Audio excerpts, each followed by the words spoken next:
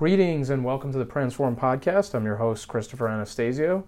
Welcome to episode 82. It's Thursday, August 25th, 2022.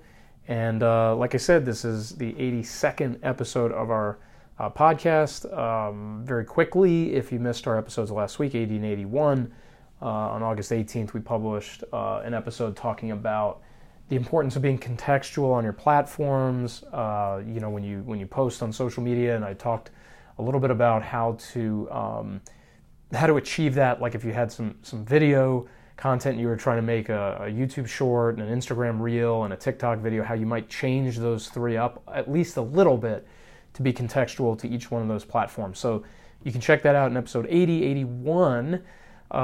Maybe more on the drier side of some of the episodes that we've published, but still, nonetheless, worthwhile educationally, I think. Was talking about the importance of maintaining a content calendar and how you can set up your content calendar to stay, basically to keep yourself organized in terms of, what you've been posting, what you plan on posting, and things of that nature. So what I wanted to do today, guys, this would be a pretty short episode, and just as a disclaimer, guys, I had some unexpected travel pop up for the end of this week, so there's a chance, I don't want to say 100%, but there's a chance that this will be the only episode this week, and then we come back next week with episode 83 to balance things out, and then pick up 2 per week the week after, or modify the schedule in some way to accommodate things, so maybe even do 3 episodes next week to really get caught up.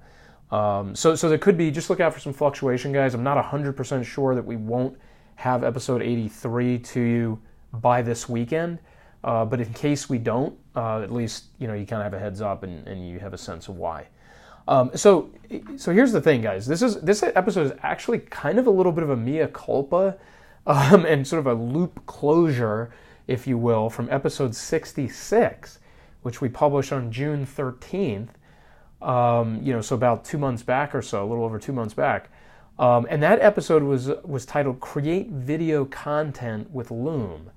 And if you guys recall, if you heard that episode, or if you haven't heard that episode, Loom is an application, website that you can log into on your laptop, for example, as well as an app on your phone that allows you to do screen recordings with some video like down in the corner, puts like a little circle with your face there, and of course has the audio component. So it creates this sort of multifaceted piece of content where you have a little bit of video going on, you have audio, you have a pictorial representation in the background, whether it's PowerPoint slides or a Word document, or you're using a piece of software and showing somebody how to use it. In essence, a great tool for tutorials. And I think that's what it was essentially kind of made for initially, if I had to take a guess. I've also seen some online forums where teachers use it. Teachers use it for their classes, their students, to kind of explain different processes or equations or things like that. So it's a great, great tool for memorializing some kind of presentation, however formal or informal that is. So what we were talking about in episode 66, guys, is that you could use Loom to create video content, right? I mean, basically the only issue, I guess, that kind of stands between the user and the video content is they have to click a link. Okay, so basically they if you posted a Loom video, it's going to show up as like a little miniature video, and it's going to say, click here to watch video. So the person doesn't just see the video in your social media account, let's say like in your Facebook newsfeed, they'll see the clickable card, if you will, that they then have to click on, and that takes them to the video. So you could argue maybe there's a friction point there that would stop somebody from watching it. But for those that go through to it, it's a rewarding piece of content, from a conceptual standpoint. I mean, it has, like I said, you show your face in it, they can hear you, they can kind of sort of see you, if you're gesturing or whatever inside the window there. They then see whatever you're talking about in the background. Let's say you're explaining, your services, to your customers. You can have your website in the background. You can kind of walk through the different services, or, if there's, let's say, you're doing thought leadership, you can put an article up on your screen and you can comment on it. You can scroll through it and point out different passages and things of that nature. So Loom content, I think, is underrated. I actually haven't seen anybody make Loom content like that or use it in that capacity. So I think it's a really interesting way for you guys to have that tool. You can use it for a lot of different reasons. You do get some free usage out of it at first, but then you have to end up paying for it. So, all that intro being out of the way, I'm back here with the mea culpa because in that episode, and I may not recall this perfectly, but I'm pretty sure in that episode I talked about how after you produce a Loom, you can strip out the audio and you can turn it into text, and you can then have a blog post from it or a series of tweets or whatnot. Well, it turns out, and this is a feature I'd never even looked at for long, I always used it for the video portion, was that Loom transcribes your video. Loom has a transcript that runs down, basically like if you're looking at, let's say you're inside Loom right now and you've got the video, up on your screen, there's a panel to the right that actually has time-stamped transcription of your video. So basically, it has like, at the 1 minute mark, it has a paragraph or so from what you were talking about. And then, 2.5 minutes, it has a paragraph or two of what you were talking about.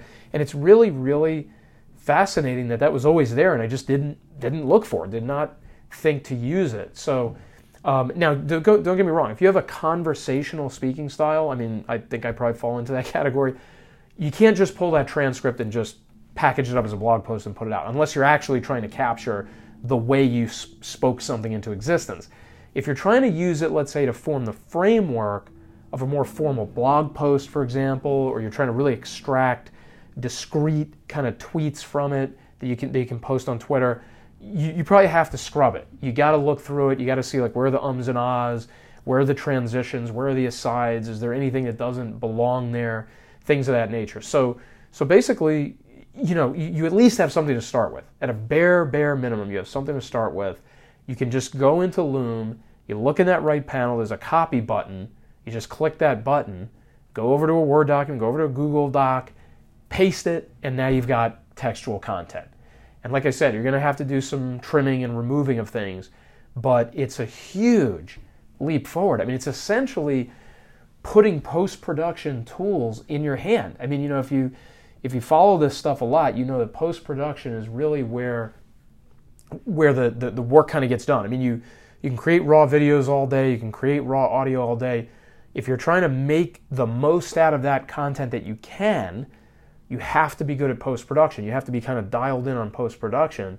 And so basically that's what Loom is already allowing you to do with their platform. Create a video, get your tutorial type video presentation, and oh, by the way, they post-produce text for you because they were transcribing it all along. So it's a tremendous, tremendous time saver, and it just weaponizes Loom even more than I thought initially. So here we are about nearly about 15 or so episodes later, and I got to come back to you guys with the news on this that hey, if you are using Loom, if you did hear our previous episode, if you have thought about using the app, guess what? You can pull down a transcription of your of your presentation and everything you said.